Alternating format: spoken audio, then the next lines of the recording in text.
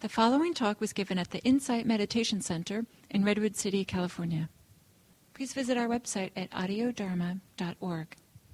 I think.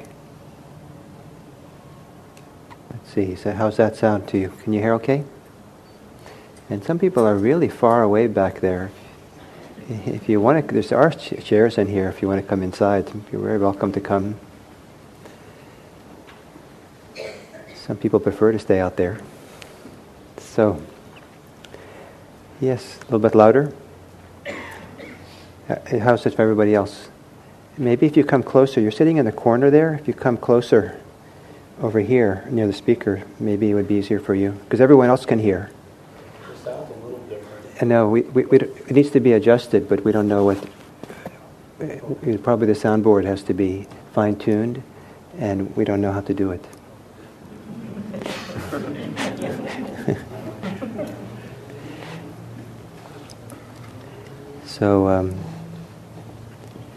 So we'll live with this. So I'm in the middle of offering a series of talks on the 4 foundations of mindfulness, and these are the classic teachings for the kind of the core teachings that the Buddha gave that became the instructions for mindfulness that much of the modern mindfulness movement uses. And the instructions there are much more involved than what's usually taught, with 13 different exercises. Some of them are quite different from each themselves, and quite different in how mindfulness is usually taught. And one of them I'm going to do today, which is the instructions in developing awareness, mindfulness, by contemplating corpses. So, why would that be a mindfulness exercise? Most people associate mindfulness with kind of a non-discursive, non-judgmental mindfulness awareness of what's happening in the present moment. And this particular exercise seems to be more of a contemplation or visualization practice, which seems very different than what we usually think of mindfulness. And one of the reasons why it's included in this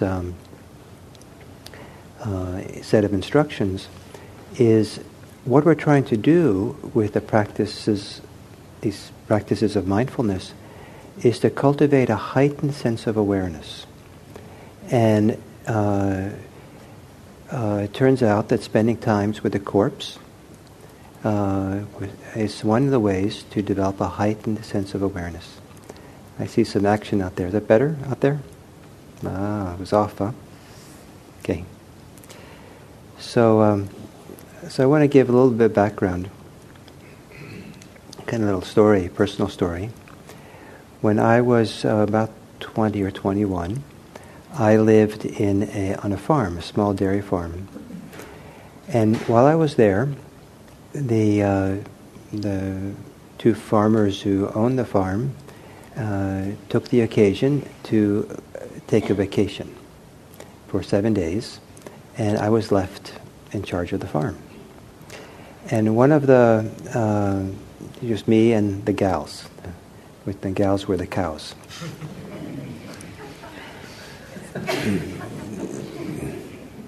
And we were quite intimate, as I had to milk them regularly. And one of so it turned out in my life, I was 20, 21 years old, I had never spent 7 days alone. It was the first time in my life. And the only person I saw during those 7 days was down the road. I saw the mail carrier come once. And otherwise there was no one. And I would go out in the morning, take the cows out to pasture during the morning and leave them out there and go out and get them in the evening to come back and milk, and otherwise took care of the farm. And I had a grand time. It was a wonderful time. But one of the aspects of this was, as the days went along, and near the end of that time, I started noticing that everything that I looked at sparkled. And just like everything stood out in highlight. I saw the details of things that usually I walked right by and never noticed. And everything kind of sparkled. And it felt really nice. There's that kind of there was something about just being present and seeing the world in this alive way was new for me. And then I also became highly sensitive to my thoughts. I'd never kind of been so aware that I was thinking as I was during this silent week.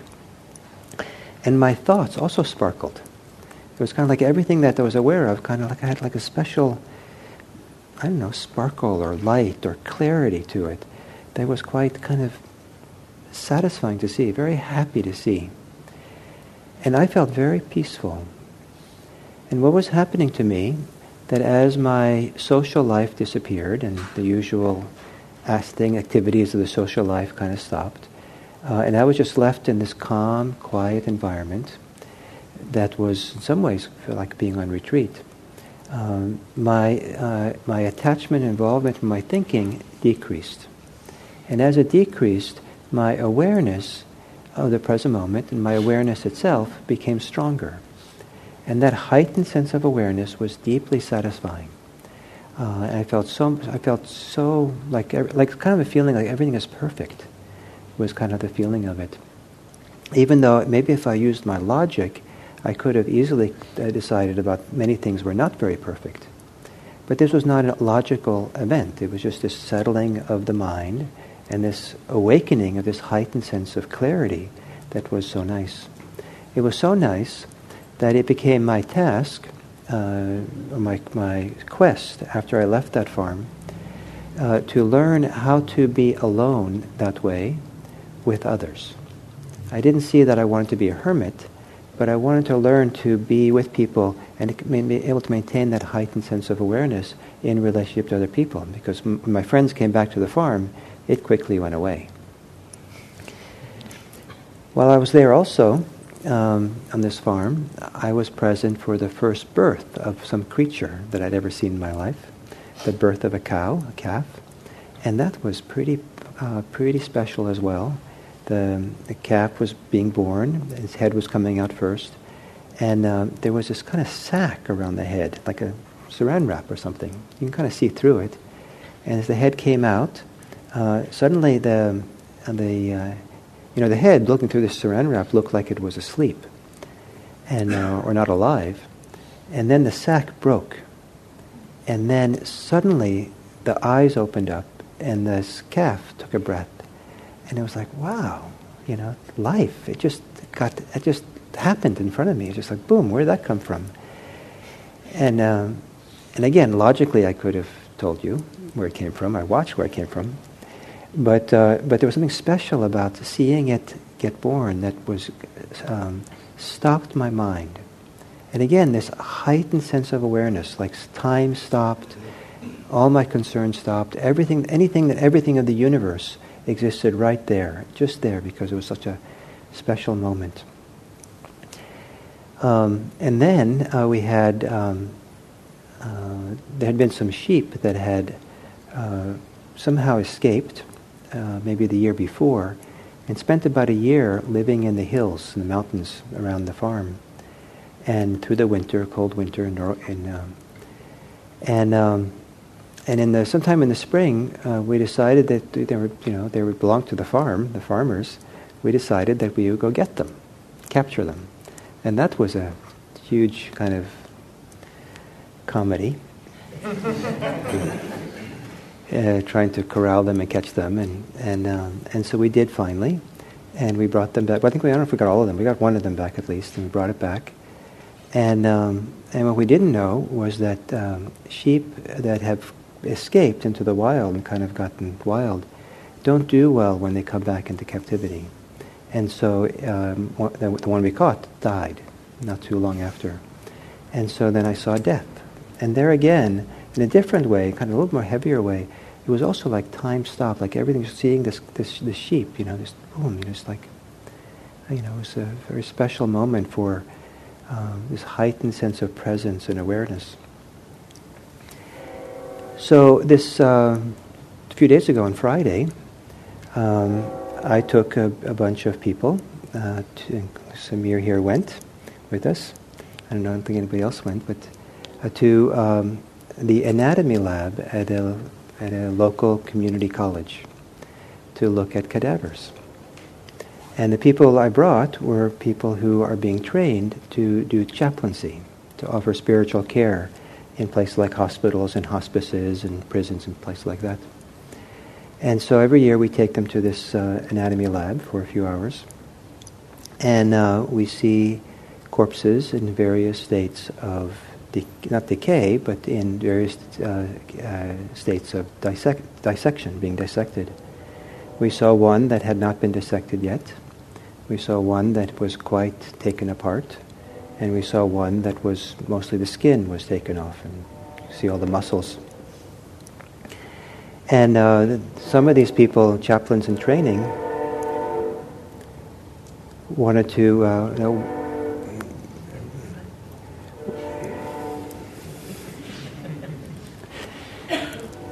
they wanted to know, why are you taking us to the anatomy lab to see corpses? What is it? What is this to do with that chaplaincy training?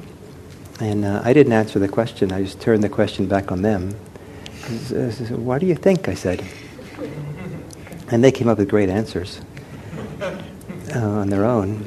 But one of the answers is that chaplains need to have dealt with some of the reactions they have to be in the presence of death before they enter the hospital and are supposed to offer spiritual care for people who are dying or in a situation where someone has died. And so they have to kind of be able to be present and comfortable. Comfortable is the right word, but not reactive to it, and be able to be maybe one of the calmer people in the room at that time, because you can't really offer much spiritual care if you're the most agitated one. And so to be able to kind of meet the reaction, see what's going on, but also to be able to contemplate, what is this thing about life and death? What is it that we're being present for? Who are we? To be able to kind of drop into some of the, contemplate or consider some of these deep questions about life and death, and maybe begin kind of seeing people in a different way than you would see if you don't have that. And many years ago I did a weekend kind of workshop on death and dying with Stephen Levine. He just died a few weeks ago. And he was he was a master at what he did. It was quite awesome, quite amazing to watch him. But what was most impactful for me was that before it started, I'd been a hippie, and then I'd been a Zen monk, and before going there, and so I found myself in Marin County with all these, what looked to me like ordinary people, completely ordinary people, whatever that is. And in the courtyard before we went in for the workshop, and so, these are nice people, ordinary people living ordinary life. And then we went into the workshop, and they started to speak, and their lives were not ordinary. Their lives were, their child had died, or they were dying, or story after story of death and dying came out, and these people, most of the people there were really confronting something very profound and important, and lots of grief and lots of powerful things. And Stephen Levine would meet them fully present, and somehow had the ability to counsel them or guide them or support them to somehow work through or resolve or touch something really profound in them that had to be touched. And I was kind of wide-eyed, and after that experience, I no longer think people are ordinary. Just, run-of-the-mill people. Oh, just people. Whatever. Now I don't take people for granted, because, who knows what's going on in the depths of people and their life experience and what their struggles are and their issues are. And, you can't really tell just from the surface. So now I feel much more, I don't know if cautious is the right word, but much more respectful of, I don't know this person. Let's find out. So going to, they see these cadavers on Friday. the anatomist who was guiding us to it was quite a very generous and very kind person, very supportive person. And one of the first things she told us was the bodies we were going to see were bodies that represented the offering, the gift of someone who wanted their body to be used for education or for research or for medical purposes. And so the context of going into the anatomy lab was one of kind of respecting the generosity of the people who had died and what they were offering us to do. And so I wouldn't say necessarily it was reverence in going in to see them, but there was a kind of real care and attention to what we were doing. And I came in and looked at these bodies that were there. And the anatomist told us how the bodies got there, and we can kind of calculate they probably died about 9 months before. That takes about 6 months to prepare a body to go into an anatomy lab. So 6 months, it takes a while. So about 6 to 9 months before. And I thought, I bet these people have relatives and friends who are still alive. And maybe, if I'm walking down the street, maybe I'll walk by them. Maybe our paths will cross. And that's one of the reflections that went by in my head this year when I went to the anatomy lab. And again, I felt, these connections and people and how special it is, to be present for someone when they're alive, how special it is to be present for someone when they passed. And so it became kind of a greater kind of sense of reverence or care or appreciation for just life and the connections and the relationships and the friendships and all these things that can be there.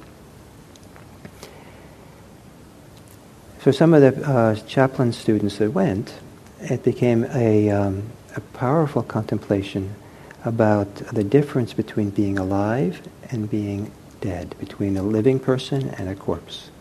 Because it's really clear that when you look at a corpse that's been dead for 9 months, that well preserved but still dead, is there's no life in it. You touch them and they're cold, and there's the spark of life. It's not there. What I think about is a spark of awareness. Consciousness is not there. There's various theories about what happens to consciousness when we die, but certainly whatever consciousness is, it's not there in that body anymore. And if consciousness is not so connected to the body, because that I don't know what it is, but I have it now. You have it now. And there's something about being in the presence of death and considering, I'm going to be like that one day. One day, I'm going to be just matter, lifeless, inanimate matter. And laying there probably laying somewhere. Most people are laying for a while once they're dead. And you might even, so there might be, you might be in a morgue, you might be all kinds of places you might end up. And so what is it we have now? What's the difference? What is that makes it, what's unique about being alive now? And some people, when they contemplate this, start feeling much more, kind of the reverence or the specialness or the spark of what it's like to be conscious now. It's very different than thinking about where you've been, where you've come from, what's happened to you in your life, or where you're going, and what might happen to you now.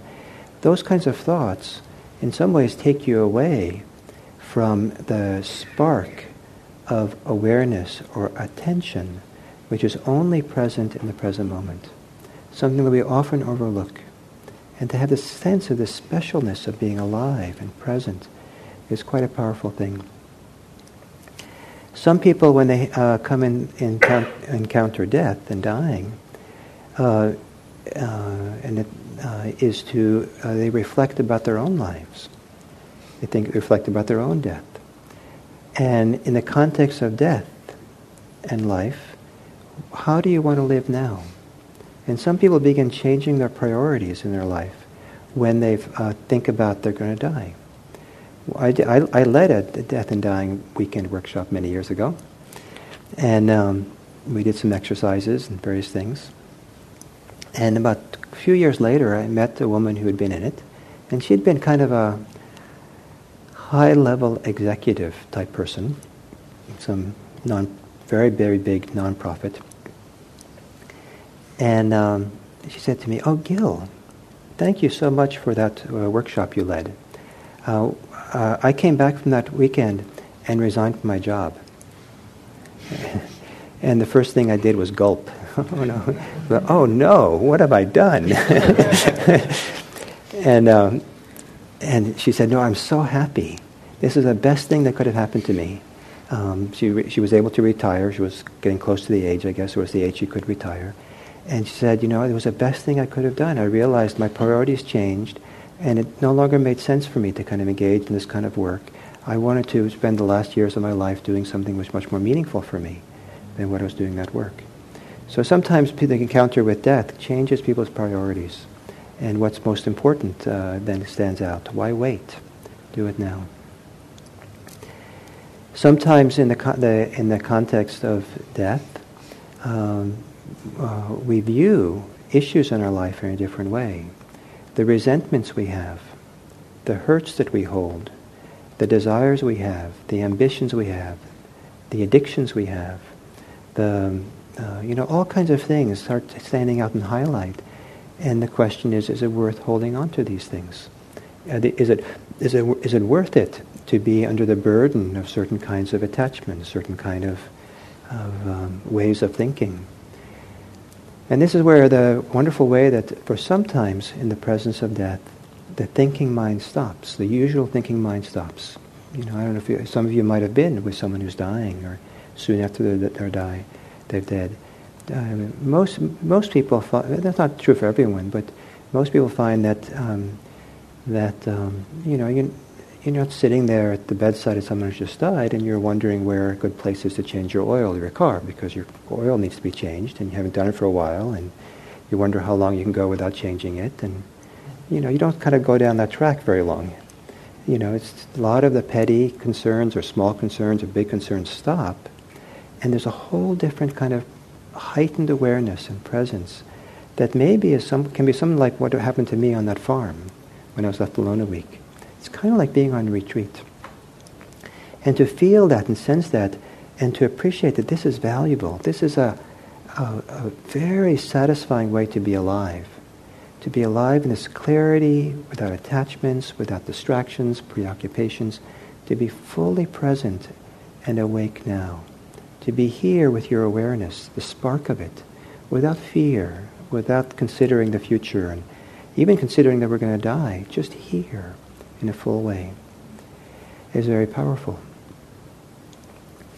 So this change of our priority, this development of heightened awareness in the contact with death, is I think is one of the reasons why in these 13 exercises for cultivating heightened awareness, this mindfulness, the contemplation of death is included as one of the exercises. So with that as an introduction, I'll read you the contemplation.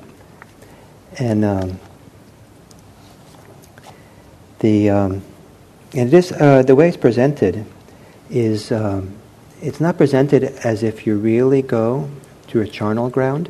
In ancient India, they had charnel grounds. Not everyone could afford to be cremated because that takes a lot of wood and stuff. So it was very common for people just to be taken out to this charnel grounds on the edge, outside, I guess, far enough away from people lived, and they'd leave bodies there, and then nature would take care of it. What was going to happen there? But this is to imagine this.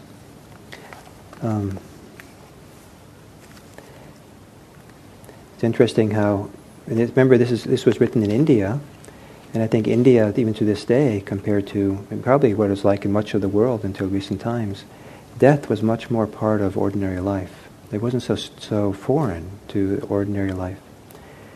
I grew up in the suburbs, very much in suburbs, and didn't see anything like death until I was 11, and I happened to go to Kathmandu, and there they were carrying a young child through the streets on a stretcher down to the river to do the cremation. And I'd never seen anything like that. So this kind of seeing a charnel ground, knowing a charnel ground, might seem strange to us, but it was probably a little more common in the ancient world. So this is more of a visualization than actually going there. So, as though one were to see a corpse thrown aside in a charnel ground, 1, 2, or 3 days dead, bloated, livid, and oozing matter, a person compares this same body, one's own body, thus. This body too, my body too, is of the same nature. It will be like that. It is not exempt from that fate. So this is the reflection. You visualize this kind of corpse, and then you think, oh, this will happen to me too. And this is the practice that's being offered. So this refrain appears after each of these 5 or 6 visualizations. This body too is of the same nature. It will be like that. It is not exempt from that fate. As though one were to see a corpse thrown aside in a charnel ground, being devoured by crows, hawks, vultures, dogs, jackals, and various kinds of worms, a person compares this same body with the following thoughts. This body too is of the same nature. It will be like that. It is not exempt from that fate. Again, as though one were to see a corpse thrown aside in a charnel ground, a skeleton with flesh and blood, held together with sinews, or a fleshless skeleton smeared with blood, held together with sinews, or a skeleton without flesh and blood, held together with sinews, or a bunch of disconnected bones scattered in all directions. Here a hand bone, there a foot bone, there a shin bone, there a thigh bone, here a hip bone, there a backbone, here a rib bone, there a breastbone, here an arm bone, there a shoulder bone, there a neck bone, there a jawbone, here a tooth, there the skull. A person compares this same body thus. This body too is of the same nature. It will be like that. It is not exempt from that fate. And then one last one.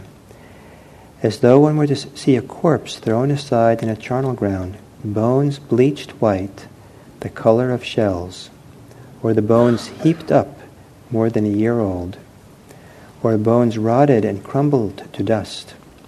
A person compares this same body with it. This body too is of the same nature. It will be like that. It is not exempt from that fate. So it kind of goes through a whole process of decay, starting from just, a day or two old corpse to just going to dust. And this too is our fate. And it's somehow. And so to contemplate this in a way that's not morbid, to contemplate this in a way that's not depressing, but rather contemplate this in such a way that it helps us really be present for this life we have right here, to really kind of take this life in more serious. So we really kind of give ourselves to be fully present. They say that the people who are fully engaged in life are the ones that are least afraid of death. It's kind of interesting kind of statistics that researchers have found out. But to be fully here, to this life, this moment. What is it to be alive? What is it to be conscious? Do we know that we're going to live some way after, be alive or continue after we die? Maybe we don't. Maybe we won't. If you believe in rebirth, maybe you'll come back as an earthworm. And, so what kind of, you don't know what kind of consciousness you'll have then. So what we have now is, in Buddhism, is considered very special. To be born as a human being is considered one of the most precious births to have. And so what is it to be a person? What is it to squander this opportunity of being a person, a human being? What is it that we can discover not through what we do, not through accomplishments, not through who we're connected to, but what is it we can wake up to? What sense of aliveness and presence, and more importantly, a sense of freedom can we wake up to, so that this moment, as we walk through this world and this life, this moment that we are find something the kind of clear, maybe the clarity, the preciousness, the heightened awareness, the satisfaction, the peace, the at-homeness that I experienced when I was on that farm in Norway, or that some of you experienced in other ways. So, one of the exercises in the mindfulness exercise to help with the developing mindfulness is to do this contemplation practice of contemplating, thinking about, or visualizing death, the corpse, the process of decay. Some of you might find this interesting to do. You might find it helpful. Some of you might find it unhelpful to do. And there's no requirement to do it. The approach in Buddhism is you do what's helpful, not what's unhelpful. But you might see if this contemplation of corpses and death and decay, whether there's some way of contemplating it, considering it, that is for your betterment, supports you in some important way.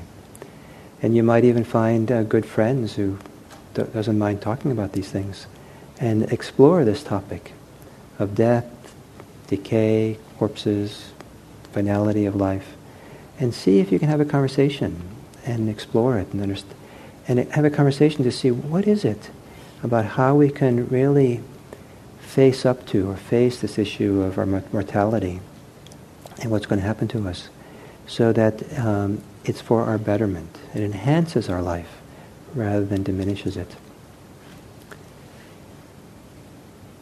So those are my thoughts on this exercise of mindfulness. We have about 10 minutes. If any of you would like to ask some questions or make some comments or express some reactions to this, you're welcome to.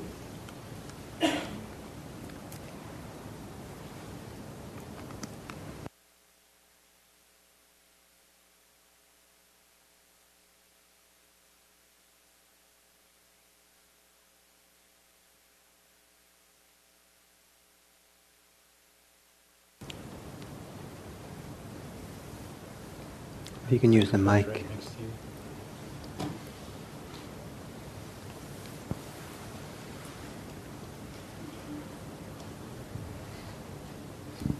Hello? Okay. Having just lost both of my parents, and, one more recently, and contemplating the body of a parent and knowing most of their life, having seen it,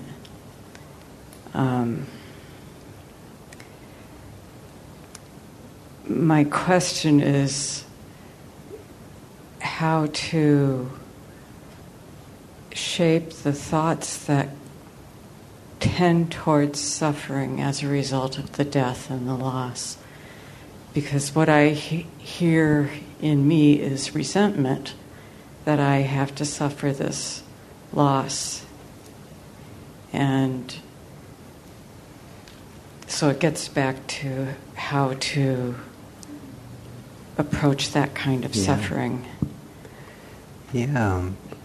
I think it's important to be very, very respectful for the loss, especially loss of a parent. The grief, all the different feelings that can come. There can be a wide spectrum of emotions that come up as a result. They're all allowed. They're all important to allow them space and time, and not be in a hurry to get rid of them or fix them or something like that, because you don't know what's working through you. You don't know what needs to kind of digest and percolate, and a lot of what the mindfulness practice does in this regard is to help us identify ways in which we interfere with the grieving process, interfere with what we're feeling, what's going on. Oh, I shouldn't feel resentful to my parents after all. I shouldn't be resentful, for example, someone might think. Or some people are just so happy, finally. And that's, you're not supposed to think that way about your beloved parents, that you're finally, don't have the burden having to care for them or something.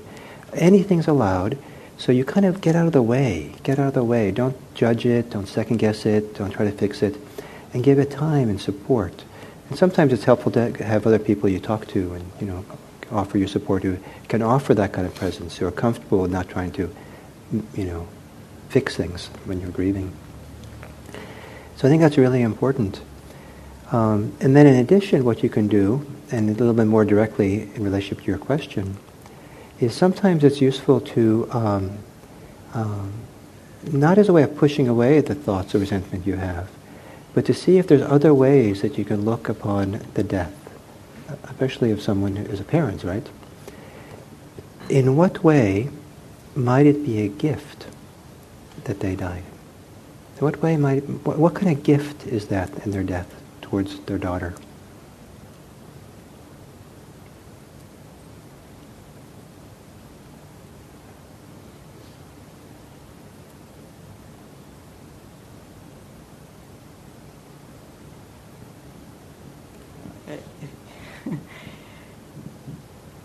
An answer that comes is that their whole life was a gift. And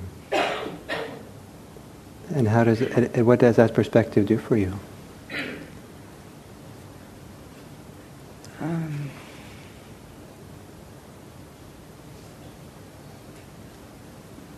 I guess it allows that there can be an ending.